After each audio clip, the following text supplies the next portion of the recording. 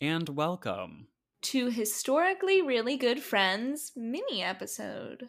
A queer history mini podcast.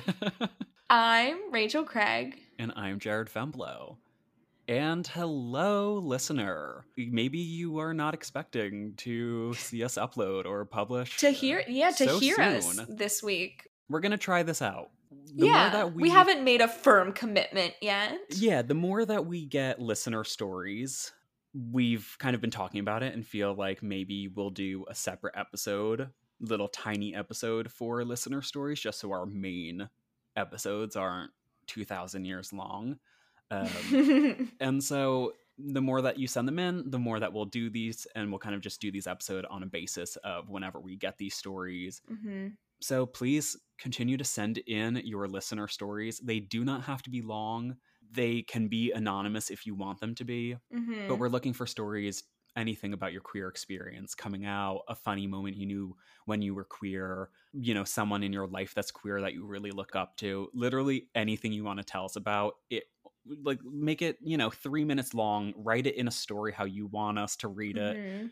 We have 2 examples that we'll read for you today. We just want to hear from you. We do. We want to cement your stories in the internet forever. So please send them to us so we can keep them in our little podcast archives, and we'll read them aloud and hopefully do some more of these mini episodes to be respectful of your time. We ask an hour of you each week, so we'll just take a smidge more at your leisure. Sure. It's the least we could do.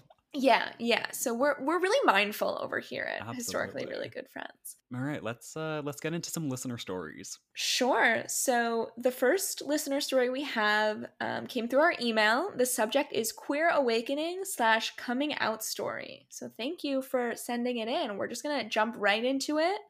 No introduction, no name. So nice. Here we go. Just they're ready to go, which I appreciate. They are also mindful of our time. Thanks. I appreciate it.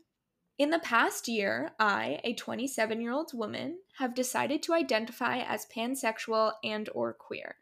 I had dated men my entire life. I never found myself interested in women per se. I never went through an experimental phase in my teens. I never found myself actively attracted to women, rather just body envy of beautiful women. And I even had an on-screen lesbian sex scene in a small indie movie. I always felt very secure in my sexuality. After college, I started to entertain the idea of having a threesome with a male partner and another woman, but I never felt comfortable enough with any of my partners to properly explore that. Fast forward to 2020, when the pandemic hit, I started dating this man who was absolutely lovely, and over the year of our relationship, I finally felt I had found someone I would be comfortable having a threesome with. He was experienced in that area, and as the vaccines were rolling out, we started talking about the apps we could use to find a third. I was so excited to finally cross this off my list of sexual experiences I wanted to have. Things ended up not working out between me and the guy, and we went our separate ways. I was devastated for a while. He really hurt me in the breakup, but at the end of the day, I was most disappointed about not having the threesome. I also love the interruption. I love the COVID safety precautions that have been taken in this story. Very appreciative. Yeah, I admire that. I like to know. Jumping back into it, one day I decided, fuck it, I'll download the apps and I'll be the unicorn for another couple. I started shopping around with couples, and there were a handful that I really clicked with. Now, with the second shot of the vaccine still on the horizon for me and working in the film industry, it was difficult to plan any meetups with these people. So even during all of our talking phases, I really clicked more with and gravitated towards the men. Finally, after my second shot, and on a Saturday afternoon, one of the couples invited me over for a small gathering with friends at their home in Mar Vista. As an introvert, part of me was terrified and almost declined, but no, this was my chance to get out of my comfort zone and put myself out there. And I'm so glad that I did. It was a really fun night, and I met so many wonderful people, and the night ended with lots of tequila and a really great threesome. It exceeded all of my expectations, and they're both fantastic people and lovers. Ooh. We had plans to continue to hang out and for me to really be a part of their relationship. But in reflection the next couple of days, I realized that I still gravitated toward the boyfriend more, and I decided, while the threesome was great and I wanted to continue to see them, I'm definitely hetero-flexible and more interested in men. 2 weeks later, my coworker left for the week for a family member's passing, and she brought in a replacement. I was instantly drawn to this woman. She was obviously gay, a tomboy lesbian, and by the last day of her being on my show, I just had this pit in my stomach where I just knew that I never wanted to stop talking to her. I needed to have her in my life and not just as a friend. She invited me to hang out the day after, and then we hung out again the day after, and then the day after, and when she finally kissed me one night, everything fell into place for me. She was scared to make a move on a straight girl, and I was scared that she wasn't interested and I was just reading the signs wrong. But after that kiss, everything felt right. 3 weeks after that, my mom was in town for a family friend's bridal shower, and I just knew I had to tell her that I was dating a woman now. All of my queer friends were very apprehensive about my coming out so soon and how my parents would react. But my mom was so loving and supporting about it and didn't even ask me to put any labels on my sexuality in that moment. She made me feel so comfortable and relieved in that conversation. I called my dad to tell him immediately after I dropped my mom at the airport the next morning. I still remember my dad's reaction. He said, "Okay, are you asking my permission? You don't need my permission to date anyone. As long as you're happy and taken care of, that's the only thing that matters to me." That afternoon, after that conversation with my dad, my woman asked me to be her girlfriend.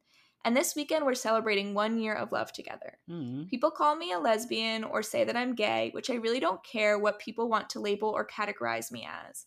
But I still don't find myself actively attracted to other women. At this point, I'm not actively attracted to anyone apart from my partner, hence why I choose pansexual. But at the end of the day, I found the person that I want to spend the rest of my life with, and her gender and sexuality doesn't define who she is. It's her heart and soul that I am so deeply in love with. Thank you. Oh, That's so thank sweet. you. Yeah, thank you for Thank you. sending in your story. Yes, and I'm so happy you found that love. Yeah. I don't know you, but that's very sweet, and I'm gonna be emotional about it. One point I just want to throw out there is like we always kind of talk about labels and label people as one thing or another, but like you do not have to label yourself as anything if you and here I am gonna go talk about labels, but if someone, just to another point, if you were bisexual, you could be attracted to one woman and a million Mhm. guys that's still being bisexual. You can be attracted, Right. bisexual is not 50-50, pansexual, whatever. Like there's so many options out there. Sexuality is a spectrum, but exactly. I'm just Mhm. so glad that you found someone that you love and that Yes. you're comfortable with and feel yourself with. That is a happy story Mhm. that I think all of us need. Yes. Thanks for sharing your love story, and congrats on 1 year. Seriously. Also, I don't think I would be able to just like go ahead and meet a couple that I didn't know and just like be in a threesome with them like that.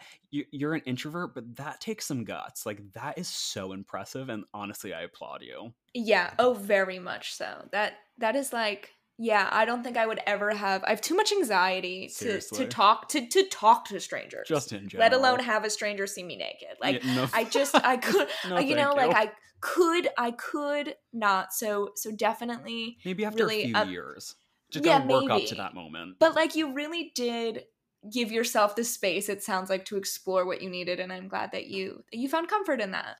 Yeah, very, very happy and proud of you. Mm.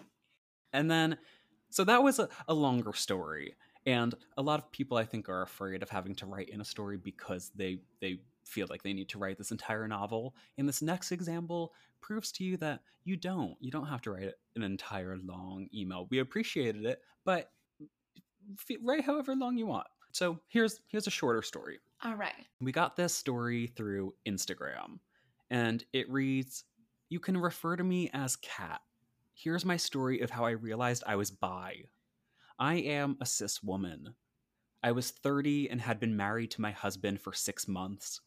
We went out to brunch on a Saturday morning and were seated at a small table for two in a busy diner.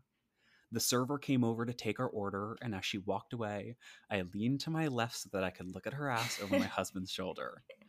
Looking back, there were many, many moments before then, but that was the first time I realized that I liked women a lot. I stayed married for almost 20 years and got a divorce for other reasons. I am a very late in life LGBT person, having come out to my family at age 49. It's amazing. I feel so much more myself than I ever have in my whole life. It really is never too late." And no sign off, but thank you so much, Kat. Thank you, Kat.